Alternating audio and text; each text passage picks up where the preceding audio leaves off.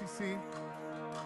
Last night I was reading the book of Ezekiel where it talks about the dry bones, and what I noticed was the bones were dry because they signified Israel had a lack of hope, and that God was able to add flesh onto those bones.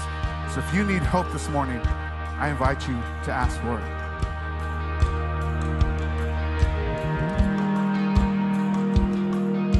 Saturday aside, surely it was through. Since when is impossible ever stopped you? Friday's disappointment, Sunday's empty too. Since when is impossible ever stopped you? This is the sound of the dry bones rattling. This is a praise make a dead man walk again. Open the grave, I'm coming out. I'm gonna live again. This is the sound of the dry bones rattling.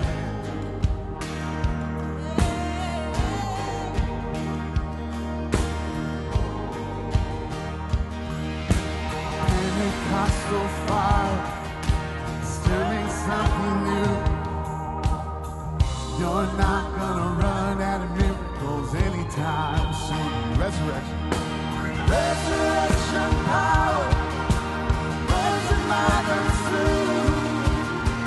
I believe that's another miracle here in this room. This is the sound of the dry bones rattling. This is the praise that the dead man walk again. Open the grave, I'm coming out. I'm gonna live again. This is the sound of the dry bones rattling.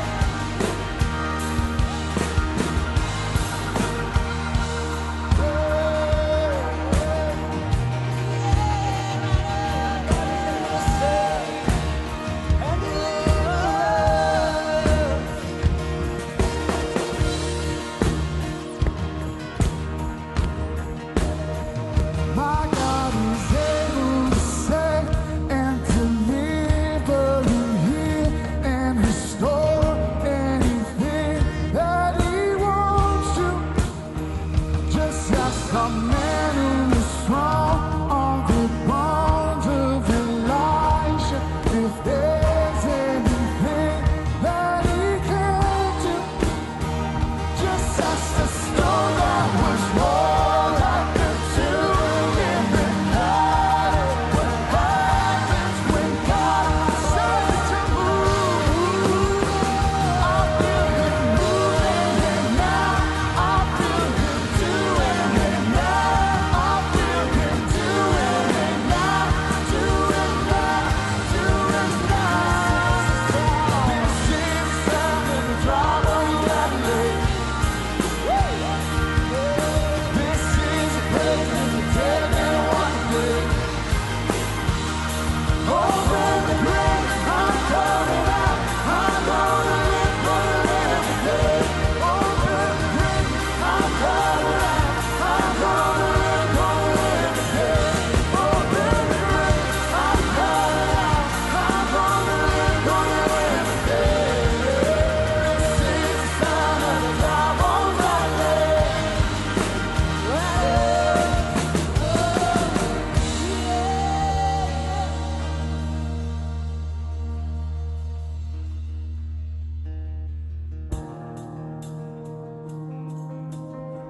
Fear is not our future, Lord.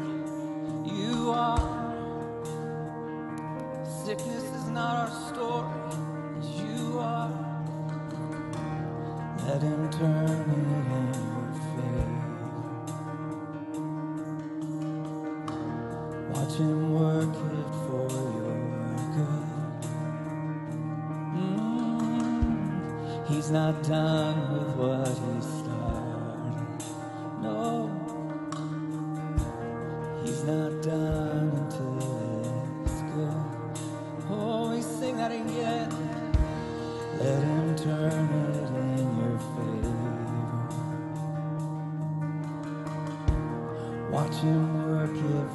Lord, you're good. He's not done. He's not done with what he started.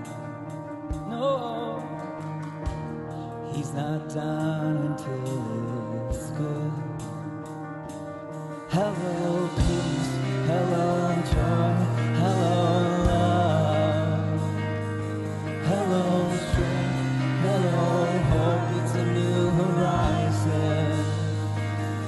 Hello, peace. Hello, joy. Hello, love. Hello, strength. Hello, hope. It's a new horizon. It's a new day. If you're ready for all the rain, just open up and just receive.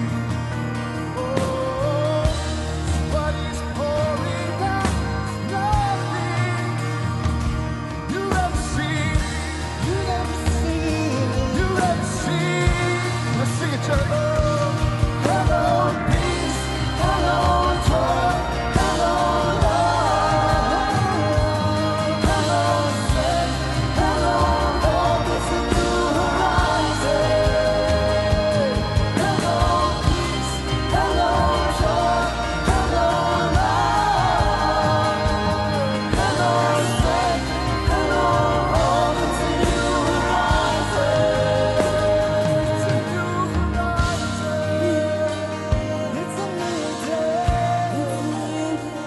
It's a new day. It's a new day. It's a new day. Your mercies are new every morning. Fear is not my future. You are. You are. Sickness is not my story. You are. You are. And heartbreak's not my home. You are. You are. Negative death is not the end. You are. You are. Fear is not my future. You are. Sickness not my story. You are. Heartbreak's not my hope. You are. Death is not my end. You are. Hello, peace. Hello, joy. Hello, love. It's a new day. Hello, strength. Hello, hope. It's a new horizon. The sun's coming up. Hello, peace. Hello, joy. Hello, love. Hello, strength. Hello, hope. It's a new horizon. Fear is not my future. You are. Sickness not my story. You are. Heartbreak's not my hope. You are. Death is not the end, Jesus. You are. Fear is not my future. You are. Sickness is not my story. You are. Heartbreak's not my home. You are. Death is not the end, Jesus. You are.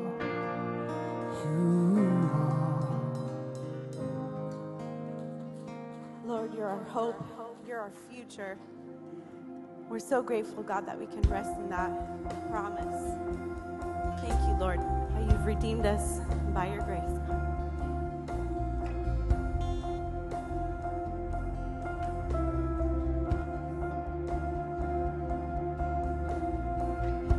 If love endured that ancient cross, how precious is my Savior's blood. The beauty of heaven wrapped in my shame. image of love upon its frame. Having my heart was worth the pain. What joy could you see beyond the rain? If love found my soul was dying, now one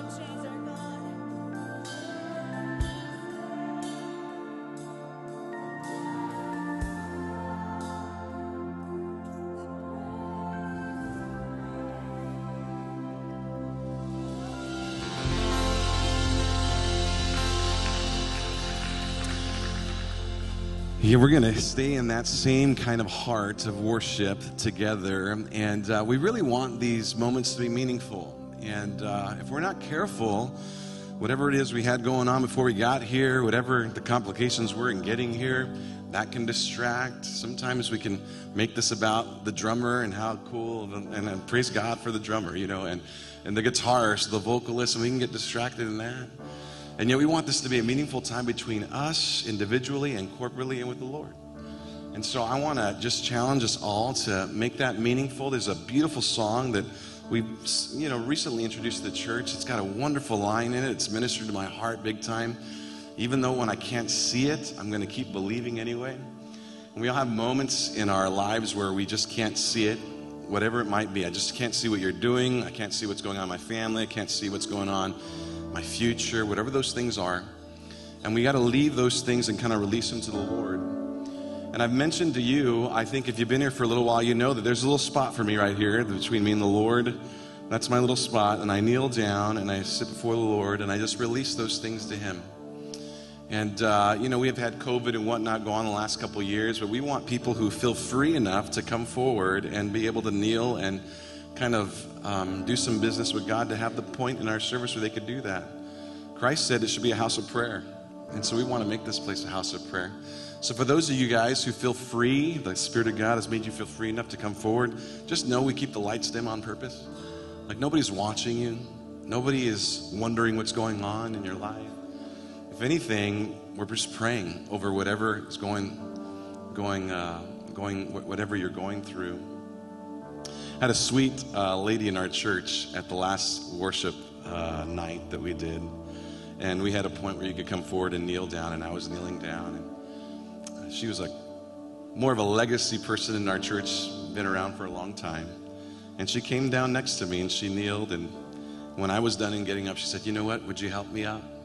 I said, "Of course I'll help you out." She goes, "I just knew if I was going to come down and kneel, that I needed to kneel by a big guy who could help me up afterwards." Isn't that beautiful? Isn't that beautiful? I'll help you up every day of the week. I love that. This next song is going to be an opportunity for you to come forward and kneel down before the Lord. Nobody's going to be looking at you. Nobody's going to be wondering about you. You just come and leave it before God. And if you don't feel free to do that, would you pray over the people who come forward? And if you don't, I'm not there yet, but you could sit down and just put your hands like this and do some kind of expression that shows God what's going on in your heart. And let's just make this moment a powerful moment where God meets us there. Man, I'm telling you, He met me right there when I couldn't see it, and I kept believing, and He came through for me.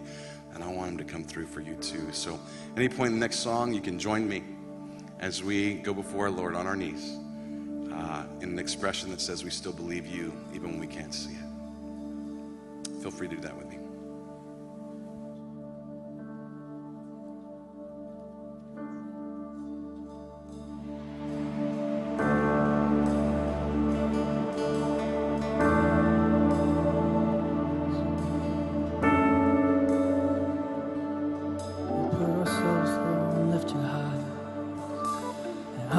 Sing till my heart starts changing, and I'm gonna worship till I mean every word, 'cause the way I feel and the fear I'm facing doesn't change who You are or what You deserve. I give You my worship, You still deserve it. You're worthy, You're worthy, You're worthy of my song.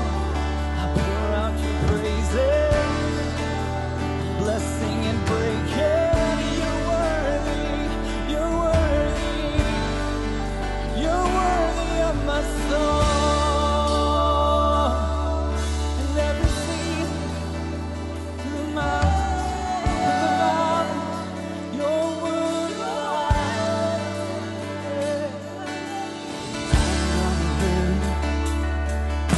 My King is risen, gonna preach to my soul that You already won.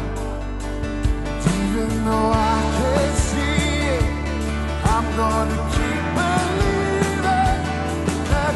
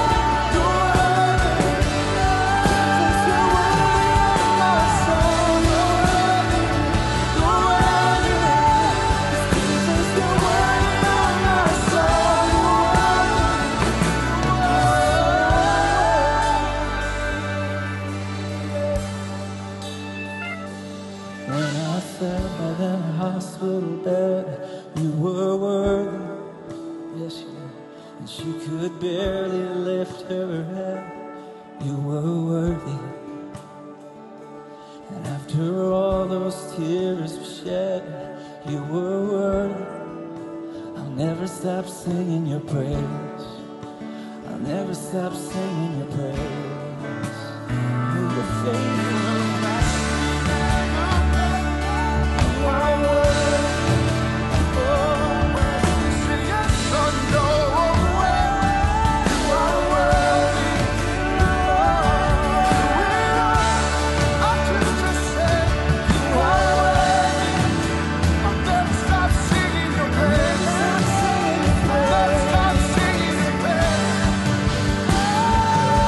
I finally see your face.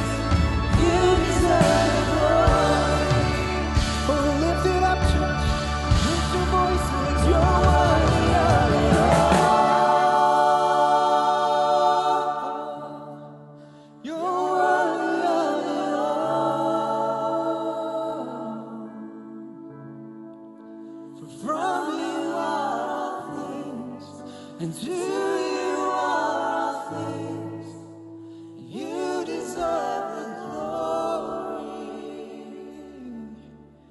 Yes, would you praise him with your hands? We praise you, Lord. You deserve the glory.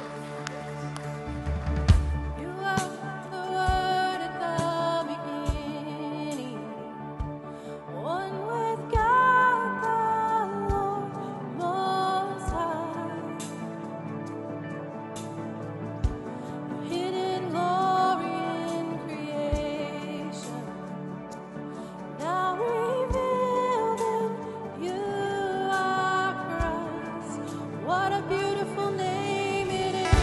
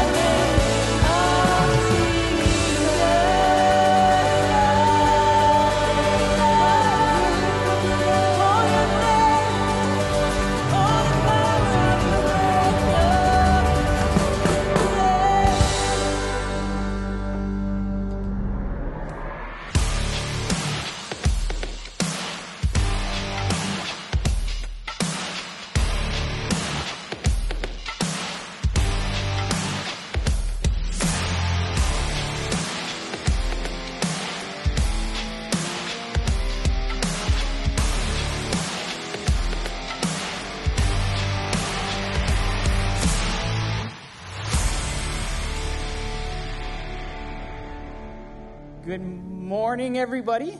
If you don't know me, I am Zach Lawler. I have one fan in the audience. What's up? I am one of the teaching pastors here at Camarillo Community Church. So excited to be here. People, how good is God in your lives right now? Can I hear some noise from the crowd?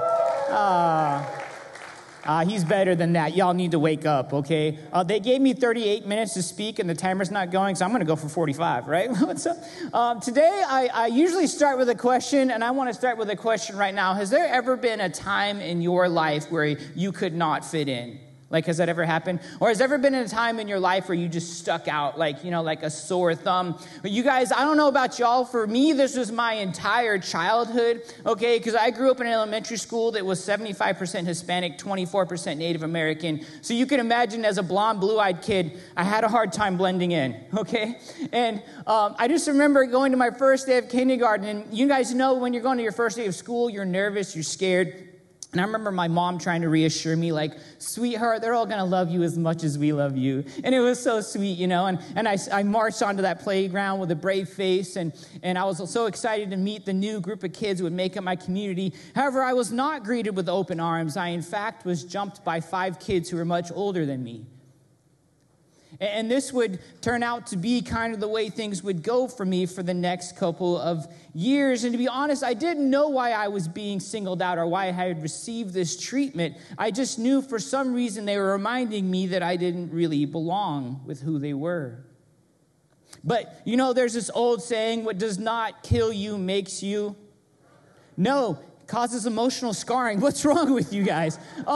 You've obviously never been jumped every day. But within my first couple years of school, I learned a very hard lesson. I was in a group of people that did not consider me one of their own, and I was in this desperate need to find peace in this situation. And for a long time, I struggled to find peace, And I remember going to my parents for advice, and my mom was like, you catch more bees with honey, sweetheart. I tried honey. The only thing honey got me was more beatings. And maybe she's like, you could just hide out, just try to blend in. Well, it doesn't matter how big your hooded sweater is. I stuck out like a sore thumb. And you know what they say, the nail that sticks out gets the hammer? No, wedgies. You guys really need to work on your popular sayings. However, to my great surprise, I actually found peace from a very unlikely source.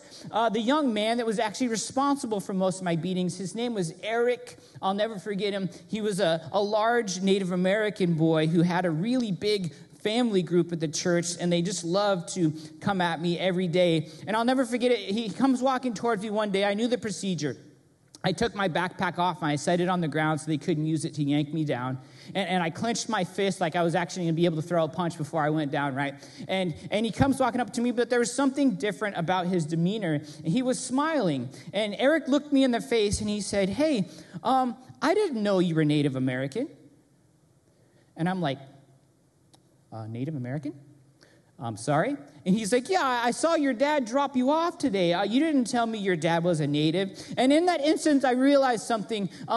Due to my dad's dark complexion, he had mistaken my dad for something he absolutely was not. Okay? My dad has dark brown hair, dark brown eyes, and when he works in the sun, he gets quite a tan. But my dad is about a Native American as I am handsome, right? Like not even a little bit, okay? So I stood there realizing if I tell him yes, I could find peace.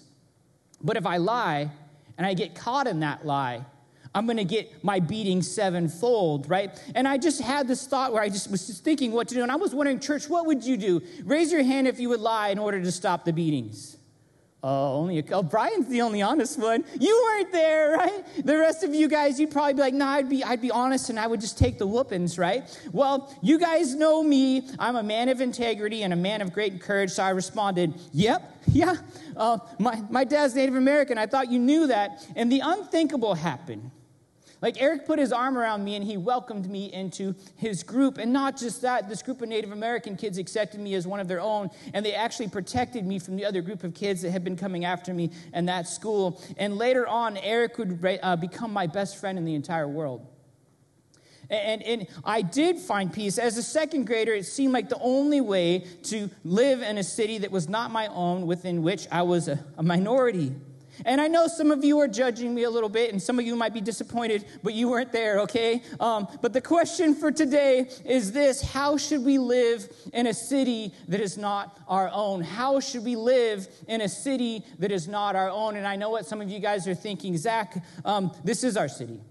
Right? Like, we own land here, really expensive land, and we pay taxes here, lots of taxes to be here. And some of us have served in our community, and some of us have served our country for many years. If you've done that, I thank you. But I need to remind you guys of something. As Christians, we are not only aliens to this city, but we are aliens to this entire world.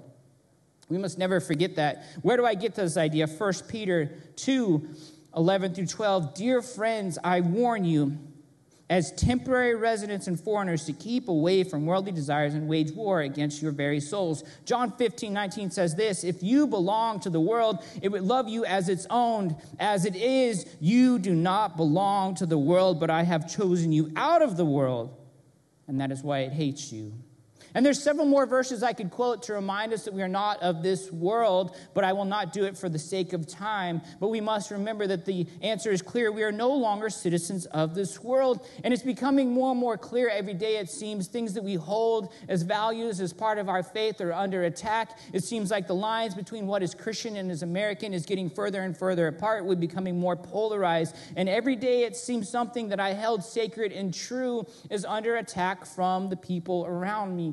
And the question remains, church, how should we live in a city that is not our own? How should we live in a city that is not our own? Well, we're going to see our answer. We're going to go to text here. We're going to go Old Testament, Jeremiah 29, 1-7 to start. And the first point you're going to see is this: we should flourish where we are stuck. We should flourish where we are stuck. Before we go into the scripture, will you please pray for me, because there's some Old Testament names, and I'm going to destroy all of them. Okay? All right. Dear Heavenly Father, thank you so much for today. Thank you for your word. Thank you for this people.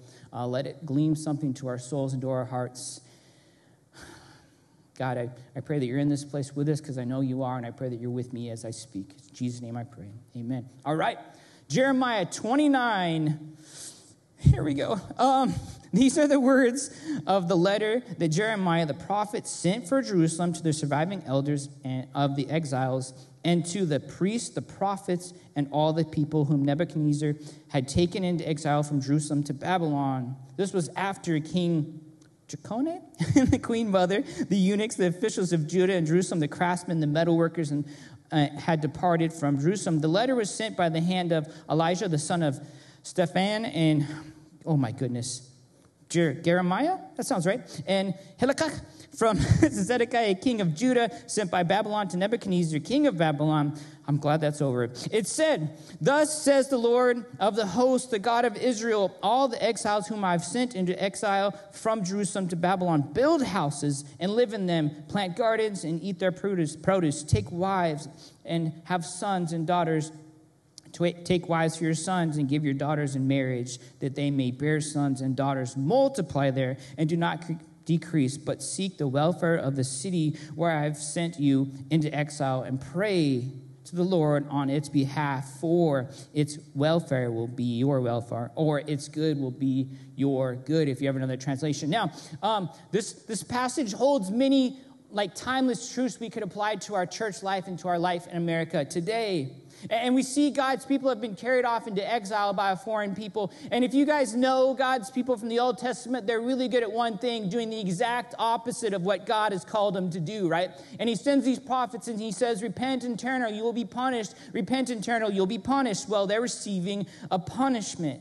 They have been drug off to a land that is not their own. And who caused this to happen? Well, we see that God takes credit for this. He says, to all the exiles whom I have sent into exile from Jerusalem to Babylon. And it must be noted that these are not common people, you guys. These are some of the best people Jerusalem had to offer. Babylon's being very careful in who they select so they can use them for the good of their city. These are skilled craftsmen, artists, and well-educated people. That means some of the best people in Jerusalem have been drugged to a land that they do not belong in, a land that they are being held captive in. This word captive, I want you guys to think of an exotic animal in the zoo. Have you guys ever gone to the zoo and been really excited to see the tigers? right? And you go to the tiger enclosure, and if you're lucky enough to see it, you'll just see the thing pacing back and forth along the fence. I remember the last zoo I went to, the tiger had actually worn a track in the front of the fence that was like a foot deep where he just paced all day. And it was actually really sad to see, because if you guys know anything about tigers in the wild, they will have a territory of around 60 square miles that they control.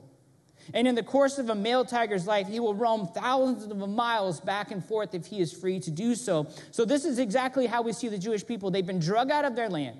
They've been exiled to somewhere they don't belong, and they are being forced to live in a city that is not theirs.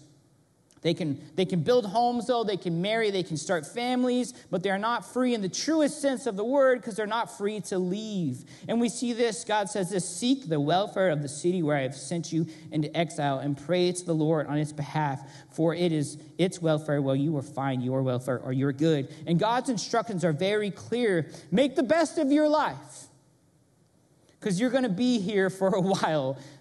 Build homes, settle down, plant gardens, eat from the gardens. Here's the point. It's going to be a while. Fall in love, get married, have kids, marry those kids off, multiply in numbers. And we're going to come back to that idea of flourishing where you're stuck later in this sermon. But for right now, I want to go on to the second point. Number 2, ignore the instigators. How should we live in a city that is on our own? Ignore the instigators. Ignore those who stir up trouble. Let's go back to the Bible. Verse 8. For thus says the Lord of hosts, the God of Israel, do not let your prophets and your diviners who are among you deceive you. And do not listen to the dreams that they dream, for it is a lie that they are prophesying to you in my name. I did not send them, declares the Lord. For thus says the Lord, when 70 years are completed for Babylon, I will visit you, and I will fulfill to you my promise and bring you back to this place. Here's God's point. These prophets, they're not my prophets. They may come to you using my name, but they are not from me. And the crazy part is these prophets are actually saying that they've had dreams from the Lord, and that within a couple years, the Jewish people are going to be delivered. But how many years did God just promise the exiles? 70 years, you guys. Like, I'm not super good at math. Everybody knows that. But there's a big difference between 2 and 70. 2 is the amount of years your kids will be in expensive braces, right? But 70 is a lifetime, you guys. So here's the problem. These prophets, they're stirring up trouble. They're telling the Jewish people, uprise, resist, fight the people we're under. God's going to deliver us. But God's like, no, I am not.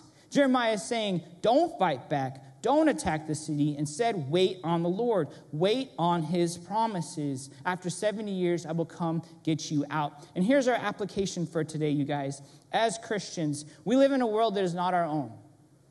And we live with a people that are not our own, you know, and we're stuck in these cities where people believe the exact opposite of what we are called to believe by the Bible. And the funny thing is, people around us always want to give us advice on how to live. And I can't tell you how many people I've talked to that are like, man, you need to get money, you need to get possessions, you need to get property. Zach, you need to live for comfort above all else.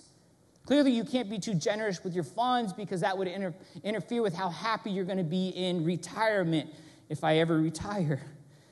Pastors have a hard time with that. And you'll have others tell you, in fact, if there's something in your life that makes you unhappy, drop it.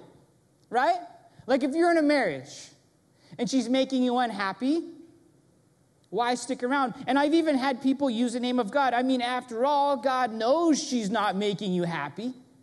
Why not find someone who is? And better yet, I've received this advice: if she's not making you happy, go get it somewhere else. You can have the best of both worlds. Stay married, go somewhere else. You don't have to go through a nasty divorce.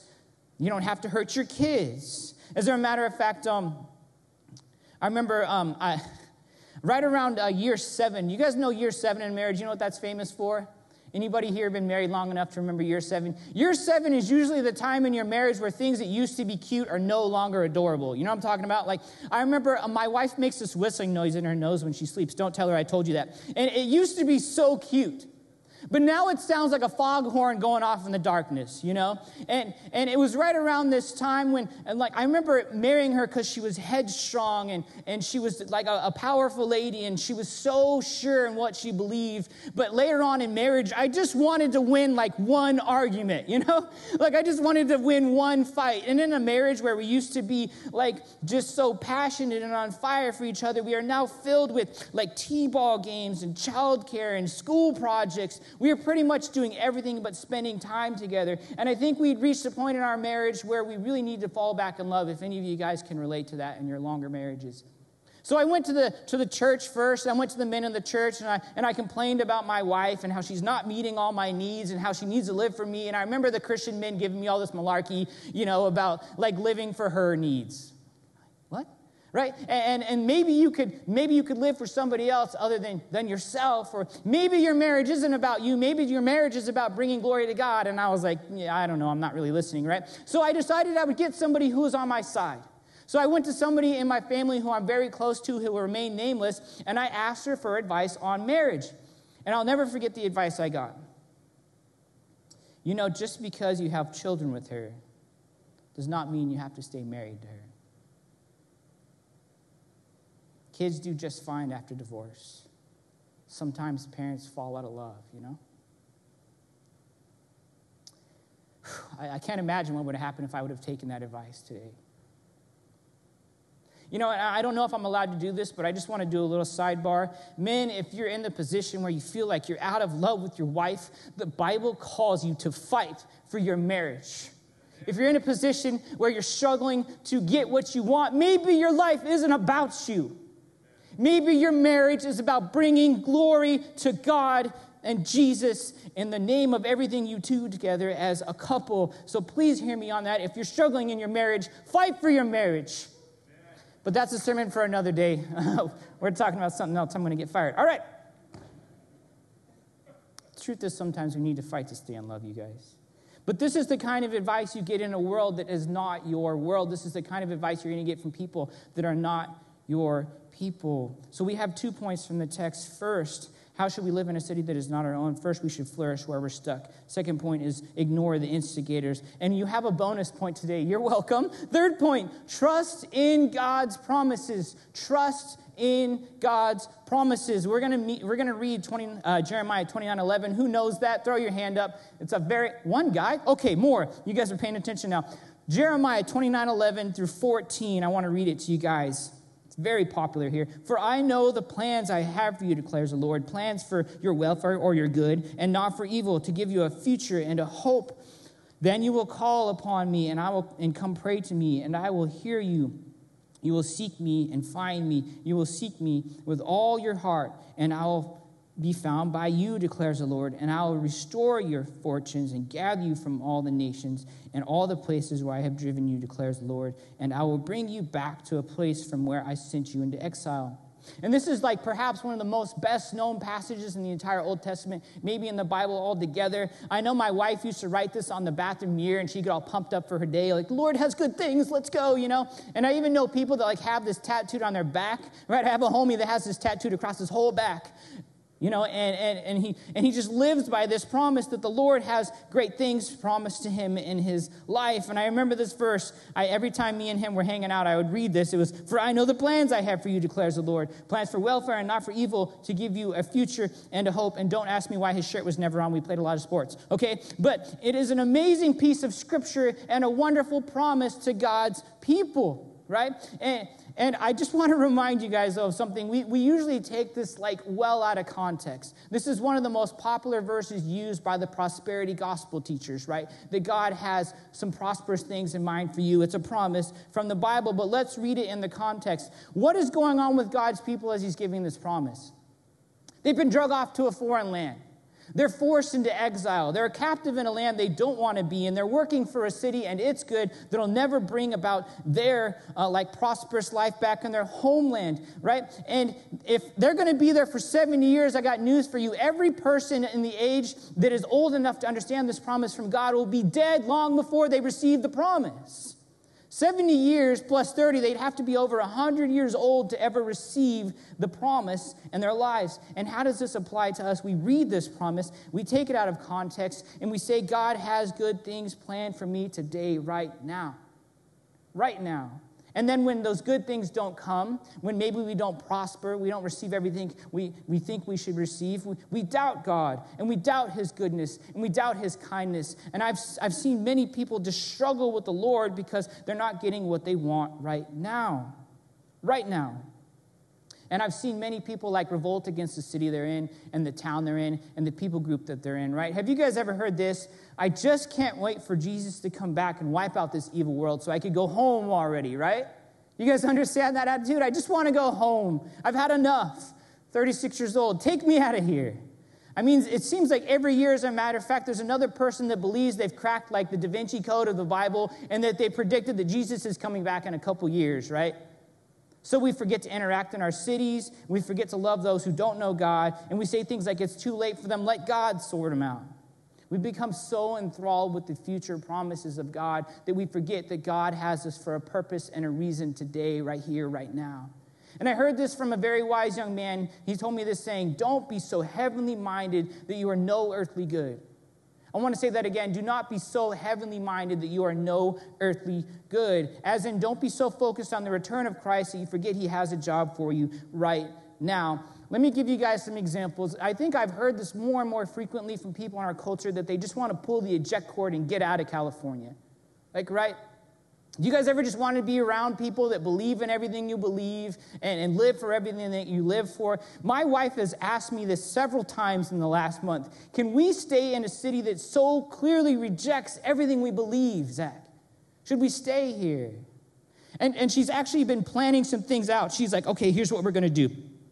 We're going to get together with some people from our church, and we're going to go buy a big land, a big farm, and we're going to live out there, and we're just going to be surrounded by people who love us and love God. And I'm like, you mean like kind of like a weird Mennonite community where you sew my clothes and I don't shave my beard? Like, what do you want? And she's like, no, we're not going to be Amish, right? We're just going to get away from everything in this world that attacks us. And I'm like, man, like, who would we even take with us, you know? If we start, like, selecting the people we like most. It's none of you. I'm joking. And she's like, you know, like, what about Mike and Chantel? And I'm like, I don't like Mike, you know?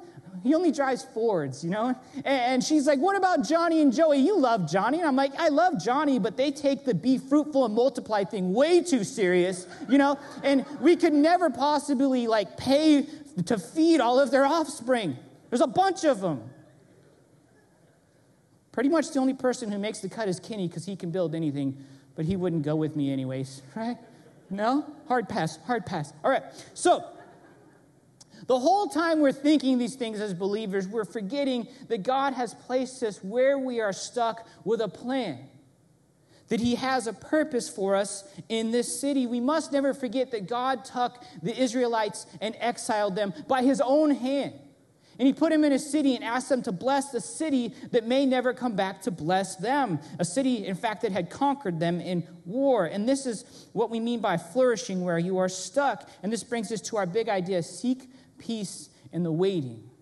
Seek peace in the waiting, church. We are all called for this. I mean, no, we're all waiting for Jesus. We can't wait to his glorious return, but we need to seek peace of the city around us in our waiting. And I know what you're thinking. Well, Pastor, how do you do that? I'm glad you asked. You guys ready? Okay, we have and we will continue to bless our community through what we call community impact, you guys. We are going to seek the peace and the prosperity of the city around us. This is what it means to flourish where you are stuck. We're going to bless the community around us. And hear me on this. We are going to bless them regardless of whether or not they ever accept our worldview. And we're going to do this understanding that our city may prosper, and so will we. And you guys have to know that there's many people in our community that will never step foot in the doors of this church. There's many people in Camarillo that will never sit in these seats and hear these words. And it seems like the more people I talk to, the less they understand what really happens in this building. I was just talking to a guy the other day, and he goes, Zach, what do you do for a living? And I'm like, I'm a pastor. And he's like, no, I'm not like your side gig. Like, what do you do for money, you know? And I'm like, believe it or not, they pay me for this, okay? And he's like, so are you like married? Are you celibate? And I'm like, no, I'm very much married, okay? And then he was like, well, doesn't the government support you guys financially? And I'm like, where have you been? No, okay? Every dime that comes in is raised by the wonderful, generous people of our church. But then you come across people that say this, like churches just sit on these giant piles of free money that is untaxed. And they never give anything back. They just take and fly private jets around you guys, but that is not us. And I want to tell you guys something about our church. Thank you to the wonderful and generous people of this church, because through you guys in the past few years, we are known for several things in our city. We are known for several things in the city of Camarillo. I want to tell you right now, in the past few years, this church has partnered with the Ventura County City Center and collected baby items, hosted dinners for families, held barbecues for families, held a work day at the facility, and took family shopping. We are known for being a church that partnered with the Ventura County Pregnancy Center, collected 660 onesies, 36 car seats, and $3,600 for pregnancy tests and Bibles for young women. We are a church that feeds 130 families a week through our food pantry, knowing that they may never step foot in this church. We are a church that gave $31,000 to a church in Colombia. And we are a church that gave an amazing van and thousands of dollars to these poor trafficked young women, knowing that none of them may ever step foot in this place, and knowing that these women have nothing to offer us. But we gave it anyways. You guys, and those are just a few things we've done through this place. And these are the things we will continue to do at Camarillo Community Church. We will bless people knowing that it may never bless us in return. And the question still remains, how will we be viewed by the world? And I will tell you, as a church, I know that through our leadership, we will never run for safe harbor, you guys. We will remain in the world, but not of the world. We're going to be a group of people that are a shining light for Christ, who desperately know that people need to receive him. We will be a group of people that will shine in the darkness of this city. No matter how dark it becomes, we will stand as that light on that hill. And we'll be a group of people that knows that if the Lord is with us, not even the gates of hell can stand against what we are doing in this city, in this place right now. That is who we are going to be.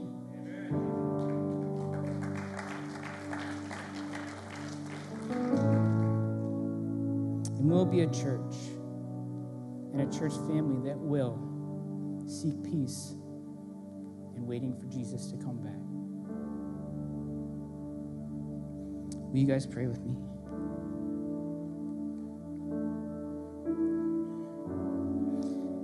Heavenly Father, I thank you. I thank you for this group of people. I thank you that it's their generosity that that I am paid. I thank you just through their generosity that we bless people in this community. I thank you that every day those young girls get in that van and they feel some comfort and safety in a world that has taken so much from them. I thank you that we live knowing that the money that comes in these doors is not only for us, that the money that comes through these doors will be used outside of these walls to bless a community that may never know you, God, but we do so knowing that we are seeking the peace of the people that we are among. God, we've been here for 61 years as a church. I pray that we're here for another 60, God. And I pray that this city knows what we're about through the work that we do for you, Jesus. It's your name I pray. Amen. Well, if anybody walked in our church today and wondered why we do what we do as it relates to community impact, I think you just heard passionately why we do what we do. We're in a series called In the Works. We're all in the works, and we're just kind of sharing what we feel as a church, what we're called to do, and what makes us unique, what's unique about our church. And that's one of the things right there that we're not going to be stopping. And so thank you, Zach, for that. I had the privilege of taking a week off this week, which was great. I was in Dallas, Texas, and assessing church planners to go across the United States, Tennessee, Florida, and Pennsylvania, all over the place. We spent a week with these guys who are willing to give up whatever it is they had going on so they could take a risk for Jesus. And it was a wonderful, wonderful time to see these folks really, really want to do God's will in their life and start new churches. And so we have one actually coming to San Diego. And I have to tell you, the church, our church, has been so committed to this cause. I don't know if you remember Tracy Crawford. He was here in June preaching on our stage. They're starting and doing their grand opening next week, next Sunday in Rialto.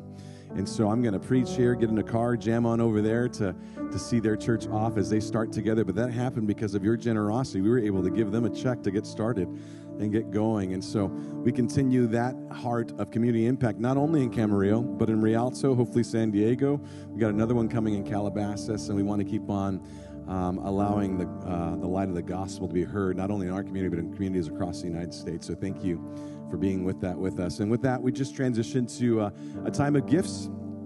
Several ways to give. You can see them on the screen, and you can give online. Probably the best way. You can obviously mail to us, but when you give to us, you allow us to do things like that, and that's the beauty of this. We're not just taking in money for ourselves. We are doing things to promote the gospel, to change people's lives here and other communities. We want to seek the peace of this city and the cities around this country. So thank you. I just say thank you for what you've been able to do and helping us be generous to that. And so let's pray to that. And Father, we pray that you take every gift, every dollar, everything that we sacrifice for your cause. There's a ledger in heaven that you are writing down. I can't imagine the day when we stand before you and you say thank you for what you've given towards the cause of Christ. What an unbelievable, I should be thanking you, and yet you'll thank me. And we just ask you to take those gifts and multiply them into souls, multiply into lives, change families, change eternal destinies. Continue to move in this country, even as we keep on going far, far away from you. We still believe in a God and a Spirit of God who can move people, change them from the inside out. So we thank you to that end. In Jesus' name, amen. Why don't you watch this on the screen? CAMCC. I'm Sam Stevenson, the new K-3 director. I love getting to know your kiddos on Sunday mornings. If you have an interest in serving in the K-3 ministry, you can shoot me an email at sam@camcc.net. That's enough about me. I want to talk about you. If you're a first, second, or third time guest, we have some amazing gifts for you to thank you for being here with us. You can head on over to the welcome counter in the lobby with your connection card. If you're watching online, we want to hear from you too. Go to camcc.net/nextsteps and we will hook you up. I am so excited about the Welcome Project, our new initiative that kicks off Sunday, October 30th and continues through November 6th, 13th, and 20th. October 21st through 23rd, Men's Retreat. Wives, nudge your husbands and encourage them to attend this weekend retreat in beautiful Malibu Canyon. Come on guys, how sweet is that?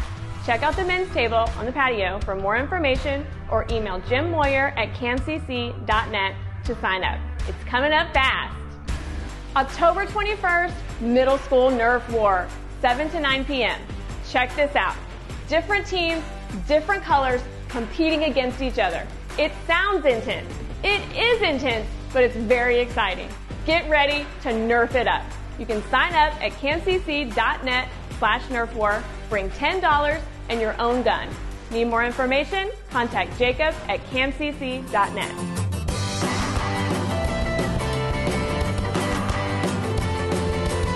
To stay in the loop of what's going on at CAMCC, follow us on Instagram, like us on Facebook, and subscribe to our YouTube channel. For more information on any of these events, go to camcc.net. Wow, Zach, I'm pretty honored that I made the cut to your weird cult that you're starting. I will kindly decline, though. Awesome message today about seeking the peace of our city. God has worked with us. We're His ambassadors. We represent Him in this world. Otherwise, if He didn't need us in this world, He'd just rapture us up the minute we accepted Him. But He's left us here with a purpose for His kingdom. We need to get busy about doing it. Okay, we have a couple things coming up. There's a worship night on November 16th I want to let you know about. Just mark your calendars. Those things are awesome. So there's going to be an event for the children as well where they can worship the Lord together up in the classroom up there. If it's your first, second, third time, make sure you go to the welcome counter. We have a gift for you. It's an honor to worship with you guys, and join us on the patio for a coffee and donut.